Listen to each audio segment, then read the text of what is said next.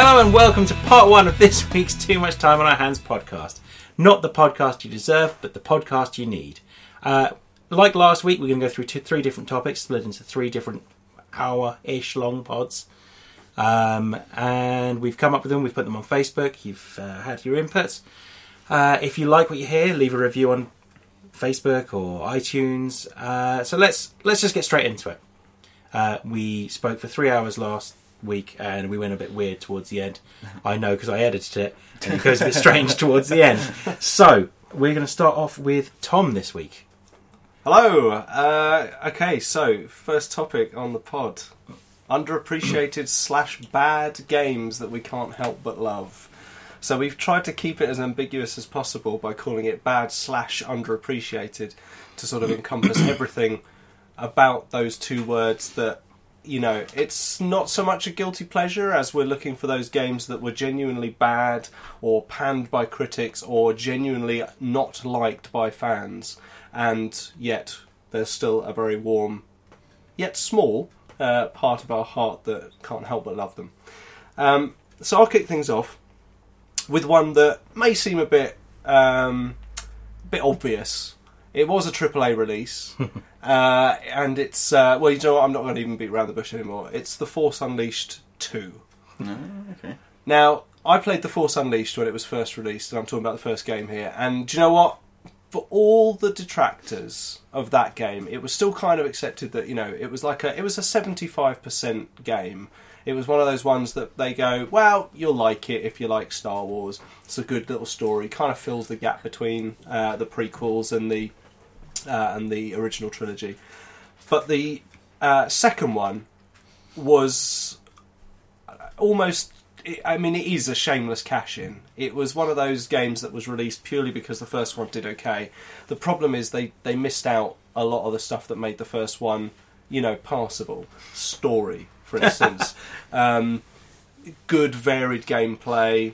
You know, sort of a feeling that you were in the Star Wars universe. What you felt like in the second Force Unleashed game was that you were kind of sightseeing around the Star Wars galaxy, and you were kind of plonked in places for the sake of being plonked in places. Like, you start on Kamino in the cloning facility, which the Empire now runs, and you believe yourself to be a clone of the character from the first game. And it's kind of left ambiguous throughout the game whether you are. You see what I mean? There's nothing that's really explained. But there are things about it that I really enjoy. The character has 2 lightsabers, and that's epic, like running around with 2 lightsabers. Dual-wielding lightsabers. Exactly. It's great. And do you know what? The trailer for it, showing him destroying an entire room of stormtroopers with his double lightsabers, was just epic, and it was really cool. And you try and do that the whole way through. The problem is, though, most of the way through the game, you're fighting the same 4 enemies and having the same fight over and over again.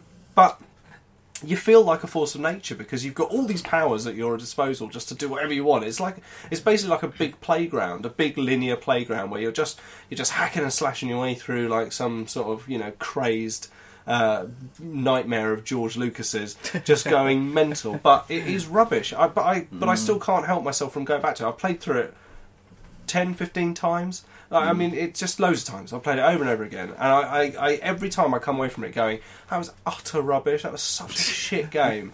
But it was really good fun to play, and I think that's maybe the reason why it occupies such a nice warm place in my heart. So is the second one the first one where you dual wield? Or is the first one you can do that as well? No, in the first one, you only have one. Okay. Just one lightsaber. That you're holding a really cool... Am I misremembering that he can also do, like, the Emperor's lightning Yeah, thing? he can do lightning, and he can do this awesome thing where he sort of, like, pulls in all the force energy around him and then unleashes it in this sort of woof shockwave. That Wait. He unleashes the Force. Yeah. I see, I get it. Yeah. See the onion, it's getting peeled here, isn't it? The Force Unleashed onion. No stone left unturned No, in this absolutely. No, exactly. Although, I'll tell you what, the centre of the Force Unleashed 2 onion smells of poo. At its heart, it is a terrible, cynical object, but I still enjoy it. I do feel guilty, and I do want to rub myself with bleach after playing it a little bit. Yeah, no, just a little bit. I don't think you're the only one, actually, because I think I've heard other people sort of reminisce about this game and talk about it quite highly. Mainly the first one. I must admit, I haven't heard anyone talk about the second one, but the first one they've said bridges a nice gap in the Star Wars universe. Yeah. And it's just generally quite a fun game to play, so I might have to go back and check that one out, actually. It's good. It's on the Wii.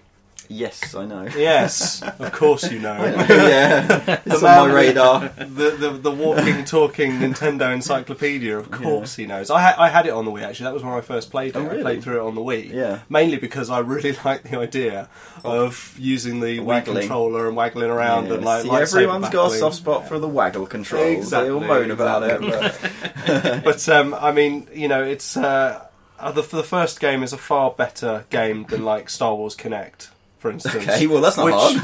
by the way, I bought Talk about genuinely believing I was going to have a damning great with faint time praise. doing Jedi-esque stances in my living room, but in the end it became very painfully apparent that thanks to bad mapping, bad implementation, bad story and stuff like that, I ended up feeling very tired and really unfulfilled, just like my wife does after sex. Hey!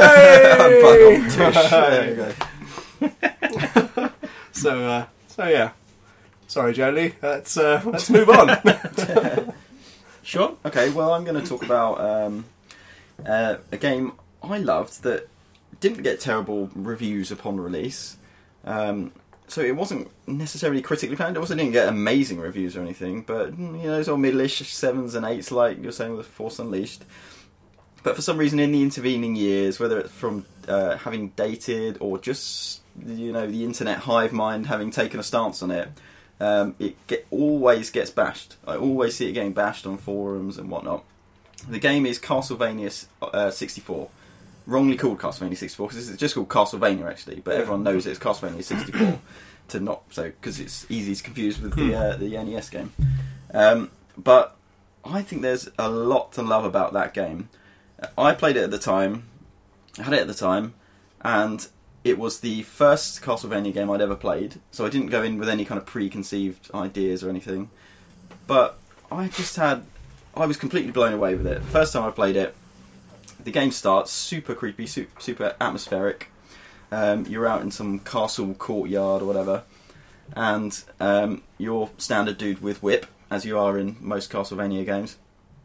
And within about 5 minutes, you fight a boss. Literally, like it just, you walk, through this kind of creepy graveyard or whatever. Suddenly, out from the ground pops this gigantic skeleton, like 25 feet tall or something, and he's got a bunch of minions around him. And you're like, holy shit! Like this game properly drops you in the deep end. It's just got these constant respawning skeletons that just keep. I know, I have to say skeletons. And they keep being thrown at you. You're whipping them, and then they disintegrate into pieces. It's just like super fun to play. Then pretty soon you start fighting werewolves and Frankensteins with chainsaws, and you enter creepy houses, and there's like a big villa where you start seeing vampires. There's a creepy lady who's watering flowers with blood. Nice. Yeah, it also gave me my first jump scare actually, that game. Really? There's a bit where you go into this villa, and you go upstairs and you go into this dining room, and in pops this villager. And he basically says, "Oh my God, why are you here? You've entered hell. Basically, this place is terrible. Terrible things are happening." Your character turns around a little bit, and there's a mirror in the dining room, and of course, this villager doesn't have a reflection. Dun dun dun! As he turns back quickly, this vampire's turned, gone Bilbo Gollum mode. Yeah. And and launches itself at you, and it's just like, it was the first jump scare I've ever had in a game, and I literally leapt about a foot in the air. Honestly, you describing it just then, I was like, oh my God, this is amazing. I thought, he was going to turn around and see a vampire coming in behind. No, the villager is the vampire, and he basically leaps at you. Nice. And I'm sure it was not that scary now, but at the time, it was, I wasn't expecting it. And it's just it's a really great, creepy, atmospheric game. People hate it because it's clunky. It's got typical N64 crappy early 3D controls, really crappy camera.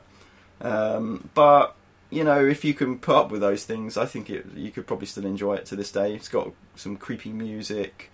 I don't think the graphics are too bad by N64 standards, which isn't saying much. I was going to say by modern standards. No, well, by modern standards they're appalling, obviously, but if you can get over that kind of thing, then... Well, at least they're better than Daikatana, I guess, is the... You are the similar.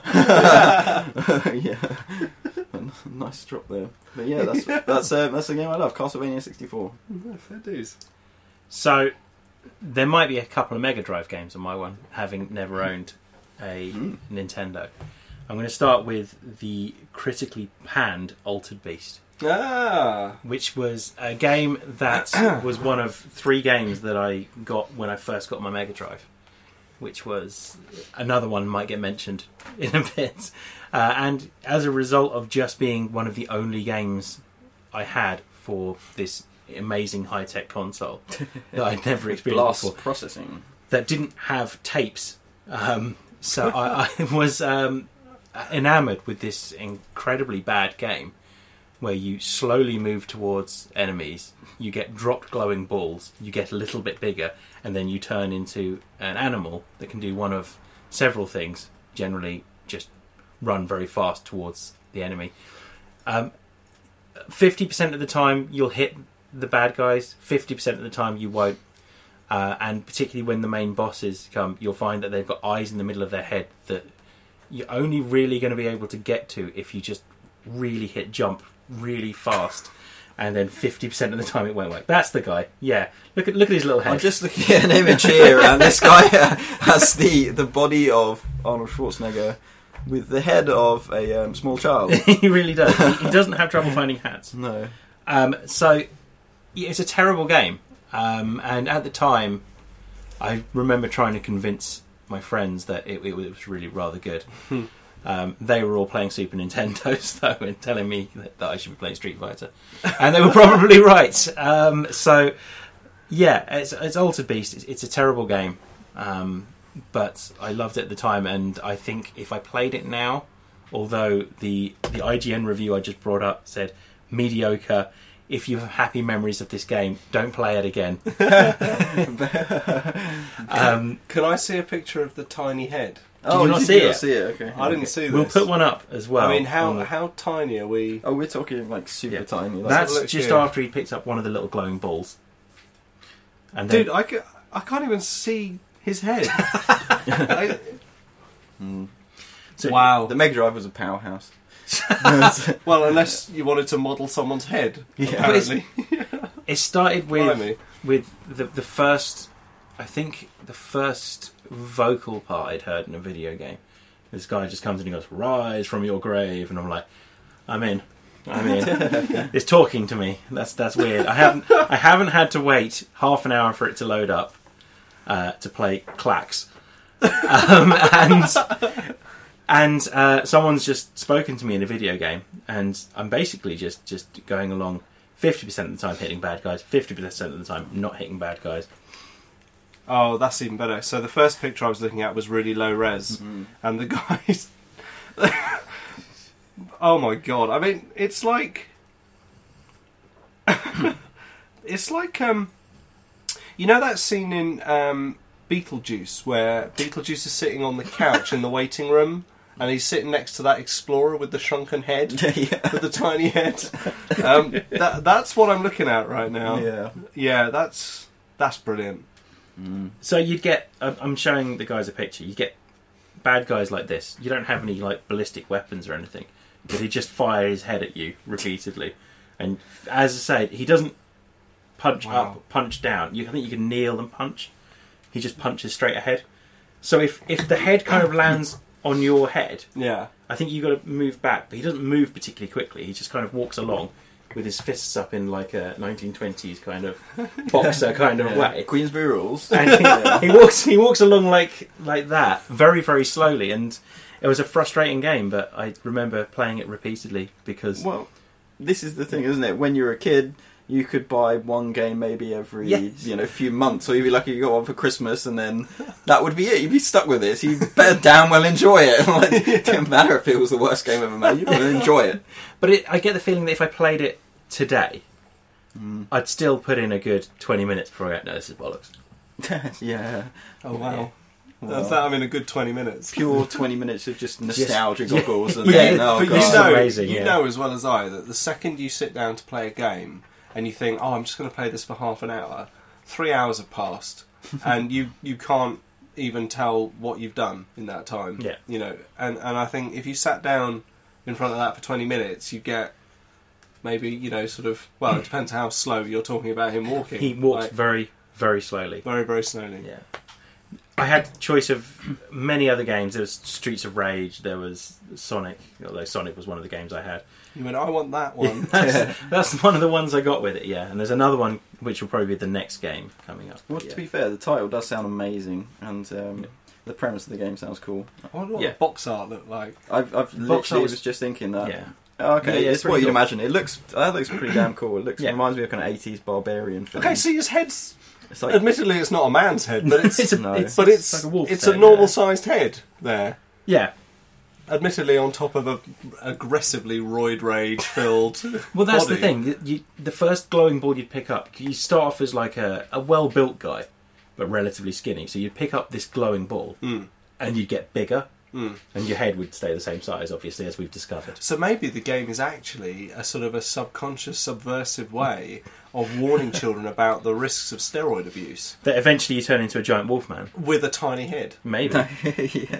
And If your maybe head, it's your head saying- will always be that size. If the muscle around it gets bigger, Oh look, we've got a handy little graph here which shows the progression. Yeah. Oh, and his shirt comes off So as well. the first evolution is merely to lose your shirt. Yeah. I like the way his right arm is clearly way more beefed up than his left. well, You know, He gets the taller. gentleman has to do something with his he's 13 clearly single. he gets taller as well. Oh yeah, he does. Yeah. Yes, and yet the head Well, like his stays... feet get more muscly. Yeah, his and- muscly soles of his feet push them up a bit. And yet the head The remains Remains the the same. bean on top of... Yeah. Yeah. Except in the third one, he's just looking at us. Okay. And it's like, I did this. Like guy. why? Yeah. What have you done to me? So yeah, terrible game, but it's a lot of fun at the time. Fair dues. Back to you, Sean. Tom. Tom. How long am I doing? Well, you're going back round it. I like you were looking at Tom when you said it, but That was like taunting me. Sorry. Back to you, Tom. All this talk of love. Okay, so again, it's not necessarily the oldest game ever, but it's one that, as a fan of military history and someone who likes to read books about the Second World War until he's basically passed out. This was a game that I was really excited about when I first heard about it, and it's Velvet Assassin, which was a game similar in vein to the sort of the Splinter Cell the Splinter Cell video games, in that you're a lone operative behind enemy lines, and your goal is to perform certain actions and accomplish certain missions while on your own. And you play a secret intelligence service, a British agent called Violet Summer, who is, I believe, based on Violet Szabo, who was a real-life secret agent saboteur. So that is where the similarities end. Okay, so the whole game takes place in flashbacks. When you first meet Violet in the game, she's in a hospital bed. She's basically all dripped up on morphine because of some horrendous injuries that you don't yet know about. And she starts to remember a lot of the things that had been happening to her and the sort of missions she'd been on. And the reason I like it is the premise. I like the idea of going through someone's flashbacks while they're in a hospital bed, obviously from catastrophic injuries. It's a bit like the English patient. You know you're going to see how they got there at some point. The problem is, the execution of the game was awful. The stealth mechanic in a game that was based all around stealth was terrible. It was really, really bad.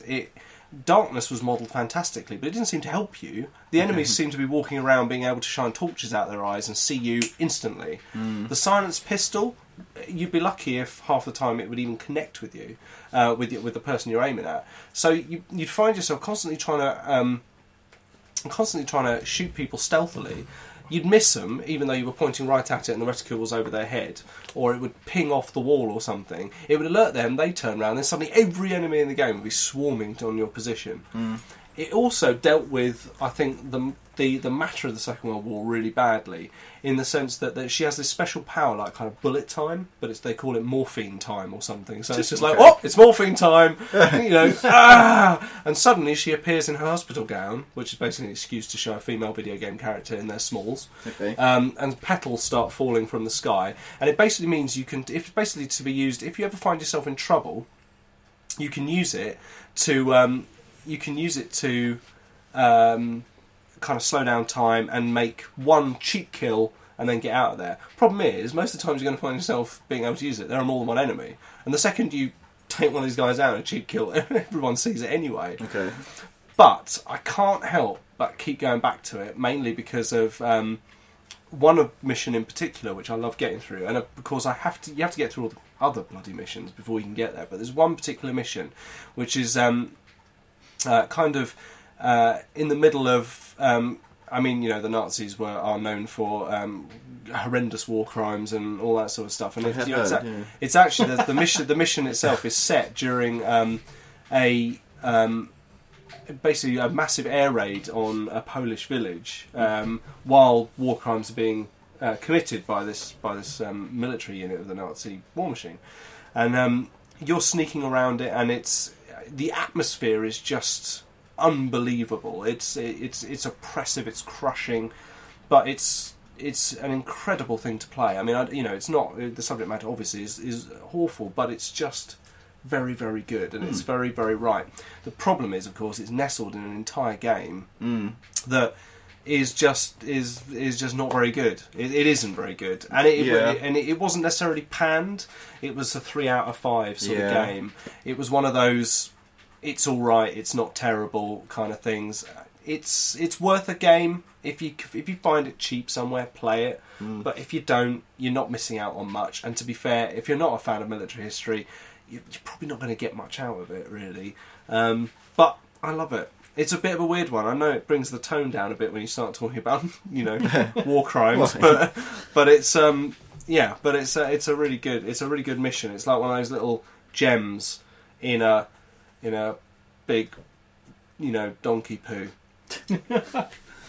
And that's Velvet Assassin. Well worth a squirt if you can find it. But if you don't worry about it. You're not missing out. Right.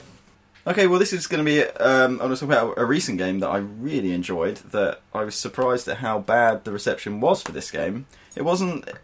It was a divisive game critically. Some reviewers kind of got it, others didn't. But one of the worst reviews I saw for it was a 4 out of 10 from GameSpot. So some people really hated it. But the game is codenamed Steam for the 3DS.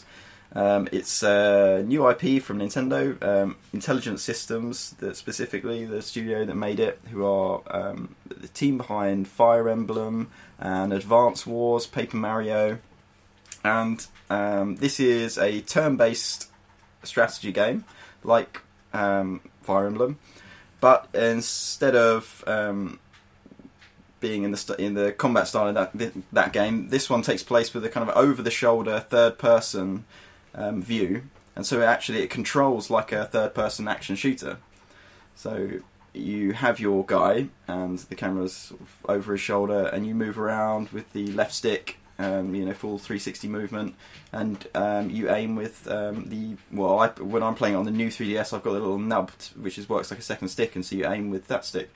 And you can target specific points of enemies and things. A tiny nub. Yeah, it's, the 3DS, I can show you, has the new 3DS. Mine's a bit knackered, but it has a little, like you used to get on old laptops, a little nub.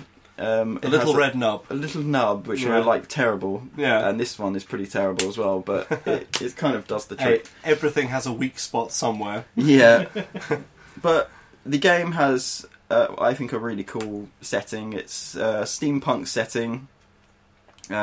You play as the agents of codename Steam, and you're a kind of crack force of American literary and folk characters, led by Abe Lincoln, who's supposed to be dead, but is Yeah.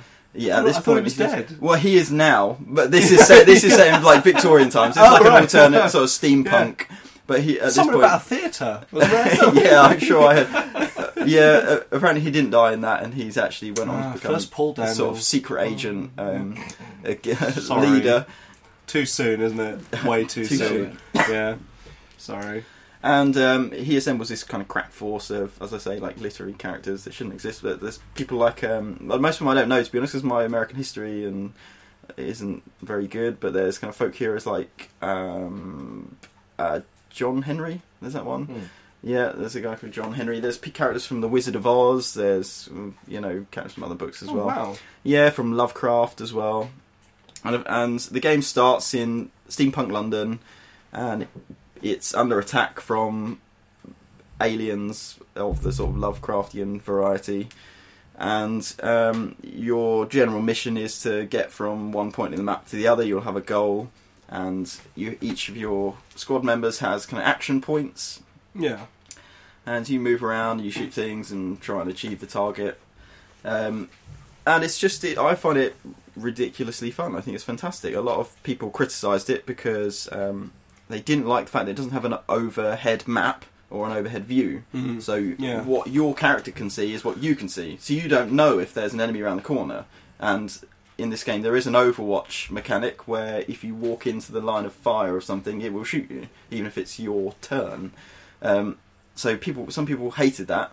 I think it's kind of cool because if you were that soldier, you wouldn't know that there was a dude around the corner. There was no way of knowing. So your only way is to kind of gently, gingerly peek around it using the camera, and then if you see him, try and maybe choose a different route or get a different character who's on a different part of the map to go and flank them so that you can make that route clear. I kind of like that stuff. Some gamers not so much, because I guess they've been spoilt by games like XCOM or other things where you have everything at your disposal. You are, in complete command of your surroundings, and you can figure out, okay, I need a guy here, and then I can create firing points and all this kind of stuff. This game is a little bit more trial and error, maybe, and a little bit more. It seems to remind me of the those excellent Gearbox World War II shooters, the Brothers in Arms games. Yeah. Those were phenomenally good. Yeah, because you would kind of discover the map as you went, rather than kind of planning everything. And it's also like the combat mission games from way, way, way ago, World War II again.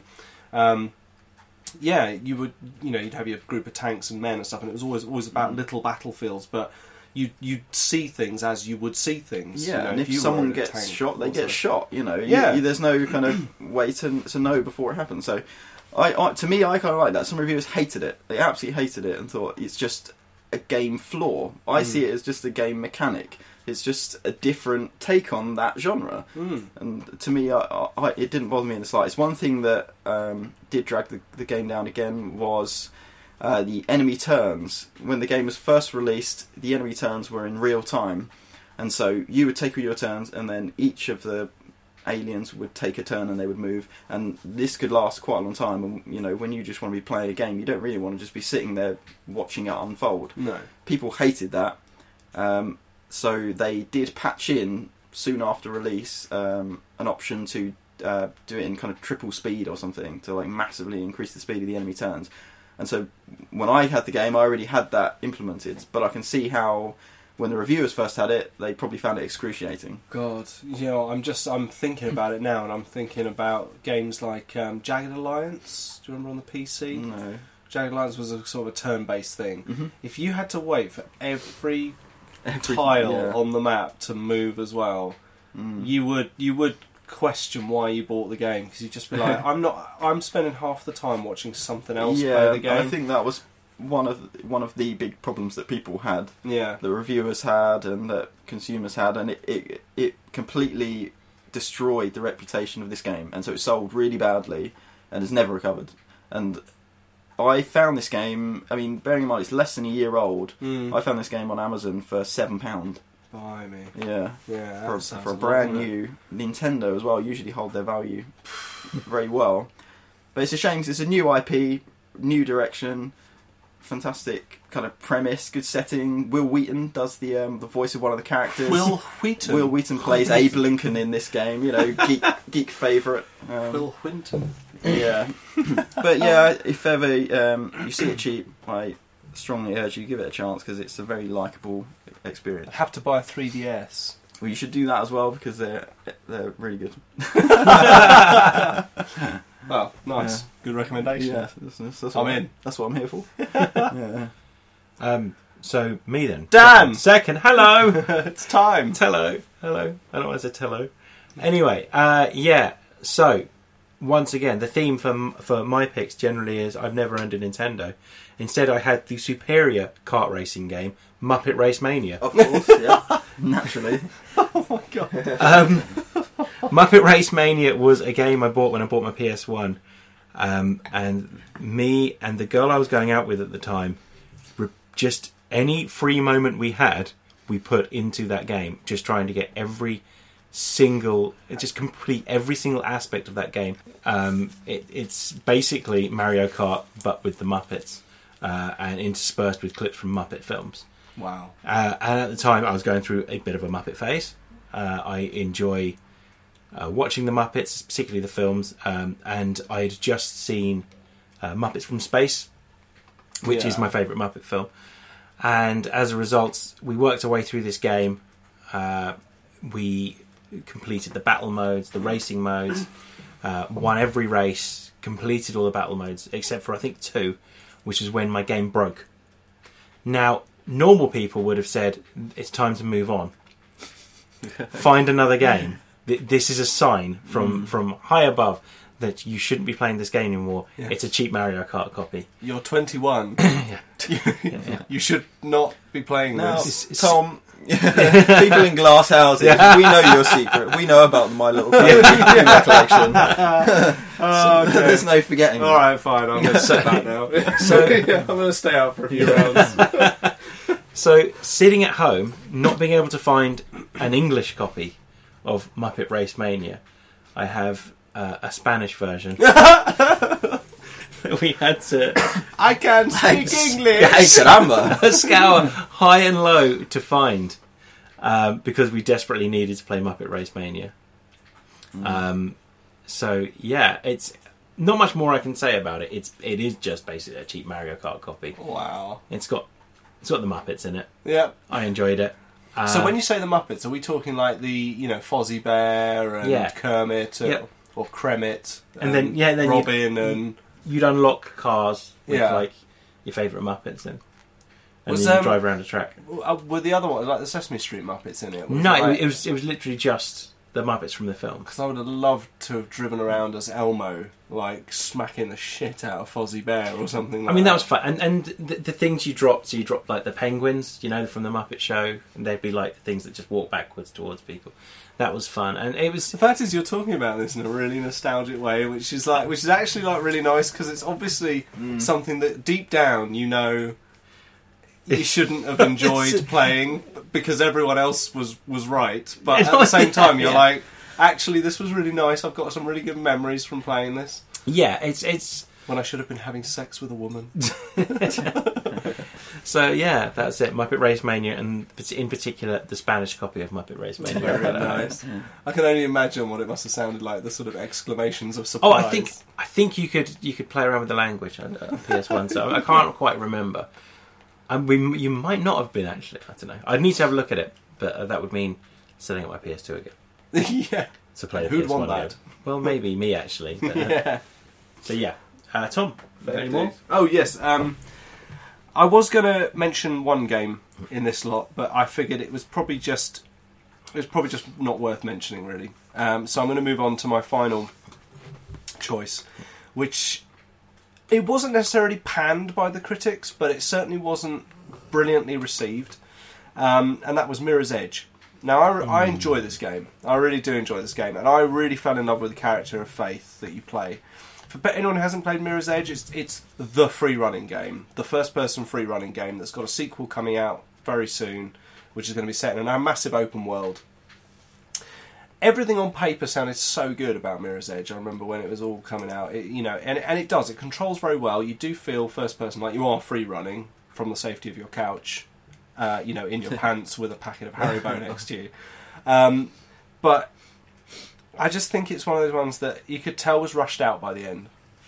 The world you're in feels very bare and very clean. And you look down onto the streets below you and you see a couple of people, maybe a couple of cars. It doesn't feel bustling. It basically just feels like they kind of spent so much time, trying to figure out how people were going to get round these building tops and on these levels that they kind of forgot about everything else, to the point where all the cutscenes in the game, apart from the first two, they obviously ran out of budget or time.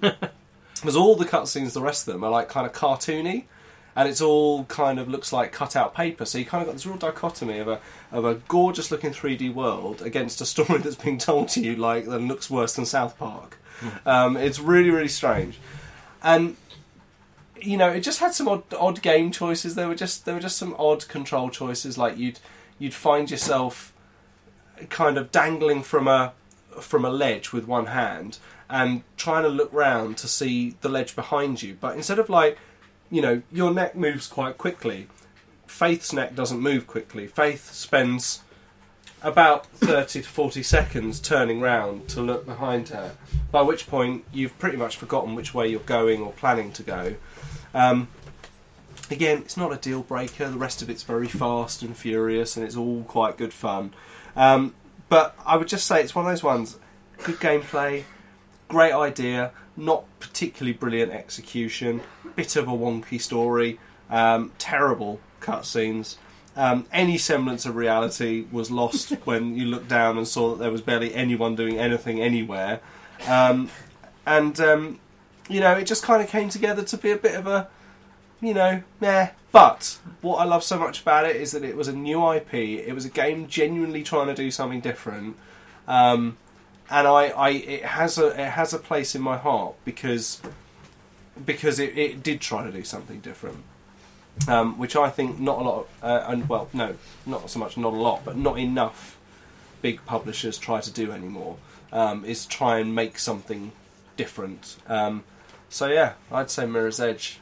Mirror's Edge is definitely I'd probably say the crowning game on my list of underappreciated bad games that I can't help but love. Yeah, it's a great game. Is it considered a bad game then? Because I've never played it, but I didn't realise it's considered I'd probably say a bad execution of a good idea. Flawed game. Yeah. Okay. Yeah. Interesting. Deeply flawed. It's just it's a bit reality breaking. Everything's all a bit glary. You're on top of a building, and also the story. I'm sorry, you're on top. Sorry, I'm sort of dotting around all over the place, but you're led to believe that the government of this building, of the city, are oppressive and nasty, and some of the stuff you find out about them and the amount of surveillance that people undergo in this city, you kind of think, well, yeah, okay, fair enough, they're probably quite bad, but the thing is that everything looks clean and nice and safe, and there's an abundance of police, and you kind of think, well, I'm not really seeing any of this kind of oppression. I'm just being told that there's oppression. It's like one of those things, like if you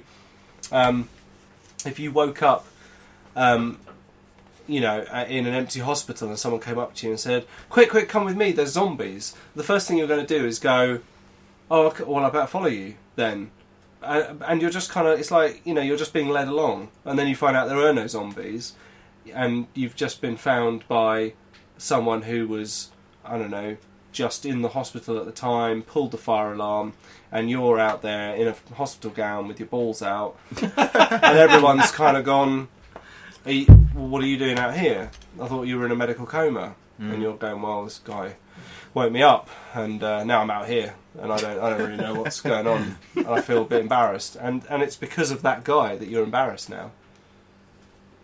And that's Mirror's Edge. Yeah. Took a weird turn there. Yeah, Tom, I'm weird. not going to lie. I think it's the vapours from Sean's soothers. They're doing strange things. Yeah. My eyes hurt. I feel tired and happy. Sean then.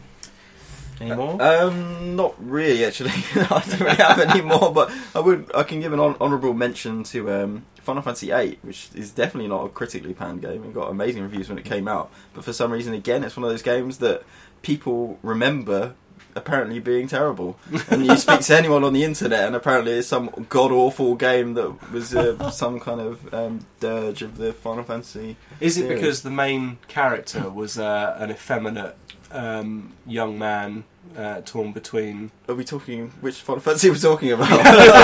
Well, that's exactly my point. Yeah. Well, this one, my first experience of Final Fantasy VIII was, funnily enough, through buying Final Fantasy VII, because Final Fantasy VII, the version I got, came with a demo disc of Final Fantasy VIII. No, it wasn't really a demo disc, it was just a cinematic cutscene on a disc. But my god, it was a cinematic cutscene. It was so epic. I can still remember it to this day. Just, it had this epic choral intro, this choir just singing nonsense, Latin or something. But I think it starts with all these kind of rose petals and this pretty girl in a field, typical kind of JRPG stuff. And then these two dudes fighting with gun swords. Yes. So they're swords that have the handles of like revolvers. Squall was he Squall was the Squall, main was it? hero. He was the first one with Well, I the pronounce gun. it Squall. I the guess gun it could sword, be wasn't he? Squall. Yeah, and I can't remember the other guy's name, the sort of blonde guy in the trench coat. Gun But they're having an swords. epic fight on this mountaintop, and it's just mountaintop, of course, Of course. in their pants. yeah. But I just think when that game came out, I played it a lot, along with a load of other people at school who were playing it at the same time, and we loved it to death. I haven't played it since, so I can't say whether it holds up all these years later, but we absolutely loved it, had a great time with it, played it right through to the end. And yeah, it's just one of those mysteries to me that for some reason it's got a terrible reputation. I find often with these kind of things, it can be a YouTube personality or some reviewer or something's made a video that pans it for whatever reason, and it's just then from then on it's accepted as fact that game is bad. I find it happens a lot Yeah, it's with true, older actually. games. So I think, to be honest, and this might raise some eyebrows, it's one of the it's the Coldplay argument. Really, I'm always a firm believer that it's very cool to hate on Coldplay, Yeah, despite the fact that so many people around the world love them. clearly love them. Mm. Yeah, Clearly because they're love one of the them. biggest And bands. really People are enjoy- buying those albums and yeah, really yeah. enjoy their Oh, yeah. music, and yet there's loads of people who go, oh well, they're just they're everything bad about the music industry. It's like no. Justin Bieber is everything bad about the music industry. Coldplay are a bunch of guys from England who got together and make kind of completely inoffensive music. It's completely inoffensive. There's nothing bad about it. For instance, I'm going to stake my I'd probably have to have a reputation to actually stake it on anything, but I'd stake my whatever you want to call what I have on the fact that Milo Xyloto is probably one of my favourite of their albums, purely because it was, I don't know, I kind of like that kind of dirty industrial kind of sound they were going for. And actually, I got some tickets to a charity gig, and I don't know why I'm talking about Coldplay now. I don't know either. I don't know why. Anyway, I'm just going to finish the story. I got some free tickets to a charity gig that they were playing down in the O2, and it was during the Milo Xyloto tour where they had all the armbands with the flashing lights. And me and my wife were there, and we were just watching the gig, and it takes a little bit of intro to one of the songs. But suddenly the whole of the O2 lit up with various colours, and it was just brilliant. And actually, I think the visual spectacle that went with it was just brilliant. What the fuck, man? What am I talking about? I don't know. All I'll say is someone once told me that if you're talking about the light show at a gig, you're missing the point of the band. Jesus, sorry, man. I've totally derailed this. It's fine. I don't have a problem with Coldplay. I just not a big fan. On that note, You are, aren't you? no, I'm not at all. You do. I've seen it. You go home and you listen to Rush of Blood to the Head. No, no. Where do we go? Nobody knows. Okay, right. This is taking a weird turn. Back to the games. I've got a few. We'll do a quick fire kind of just Alright. Okay. round up.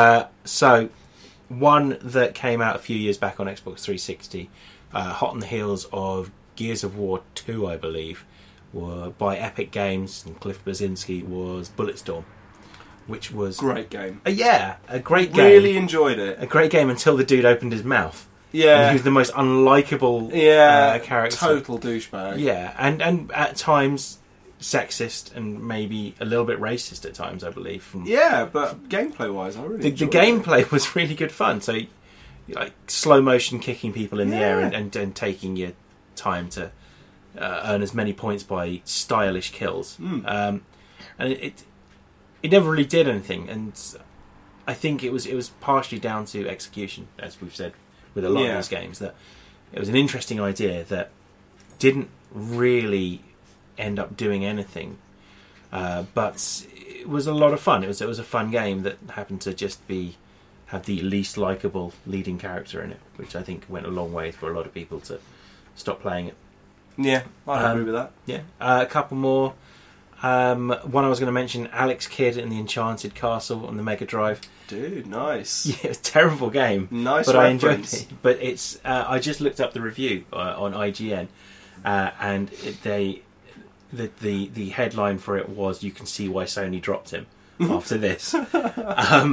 It was bad game, bad mechanics, and you spend half your game playing paper, scissors, stone, which is not what you want from your shiny new console at the time.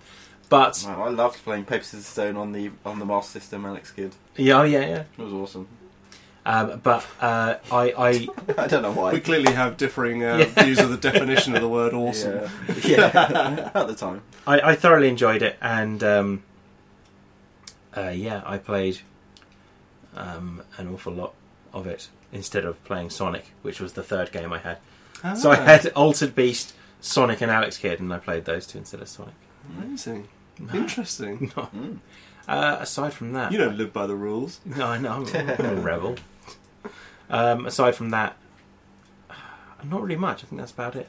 I think every other game I've been kind of okay with playing. It's gone weird. Okay, Coldplay put me off. Yeah, sorry, man.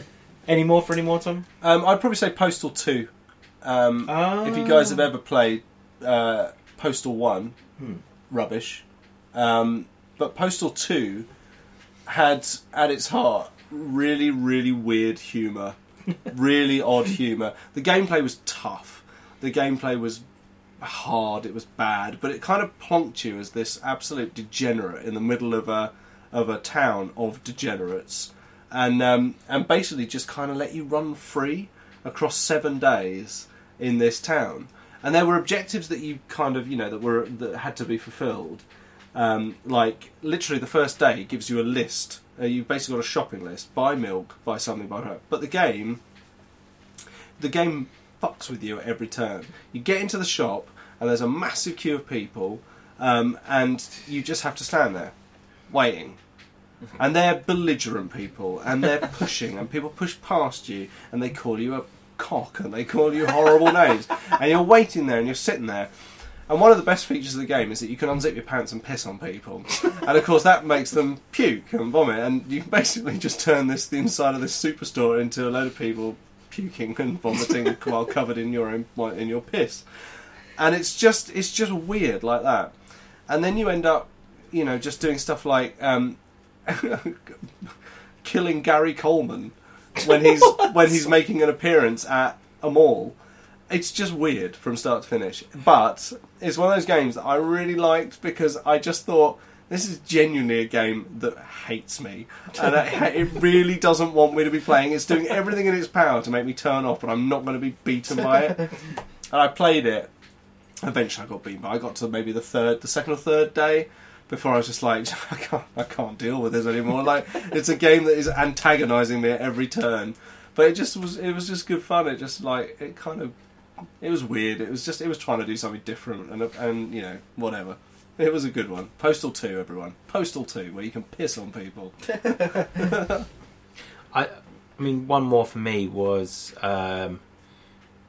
it's on PlayStation 2, the Lord of the Rings: The Two Towers game. Oh man, that's Oh. awesome. That's I not a don't. bad Is game. that? I just assumed that was. Just... I The didn't Return of the enjoy King it. was excellent. Yeah, that was Oh, good as well, yeah. I did not enjoy those. Really? Yeah, I mean, I would definitely put them in my list of, movie times that did No, they're nothing. good. Which they will be look another like- topic at But some then point. you don't like the Lord of the Rings films, do you? No, I hate them. Well, there you go. This is why, because they were pretty Why did faithful. you play it? Yeah. Because I thought maybe if I'm in control of what's going on, because that's the thing that annoyed me about the Lord of the Rings films was that I had an idea of the universe in my head that the films just kind of went, no, this is how it looks. Well, that's what films are. Yes, but to someone who loved the books, I was like this. It wasn't because I didn't hate the films because of what they were. I hated them because they ruined what I thought they were like, Okay. and it was just a personal thing. I fell asleep during the first one because I was just like, I'm not watching this anymore. Well, this is definitely a topic for another. Oh, yeah, movie tie-in that's games, a big. definitely. That's yeah. a big. Well, I mean, just Yeah. Tom's hatred of Lord of the Rings. Oh yeah, definitely. Yeah. It's well documented. It's well- And bear in mind, I cried at the trailer.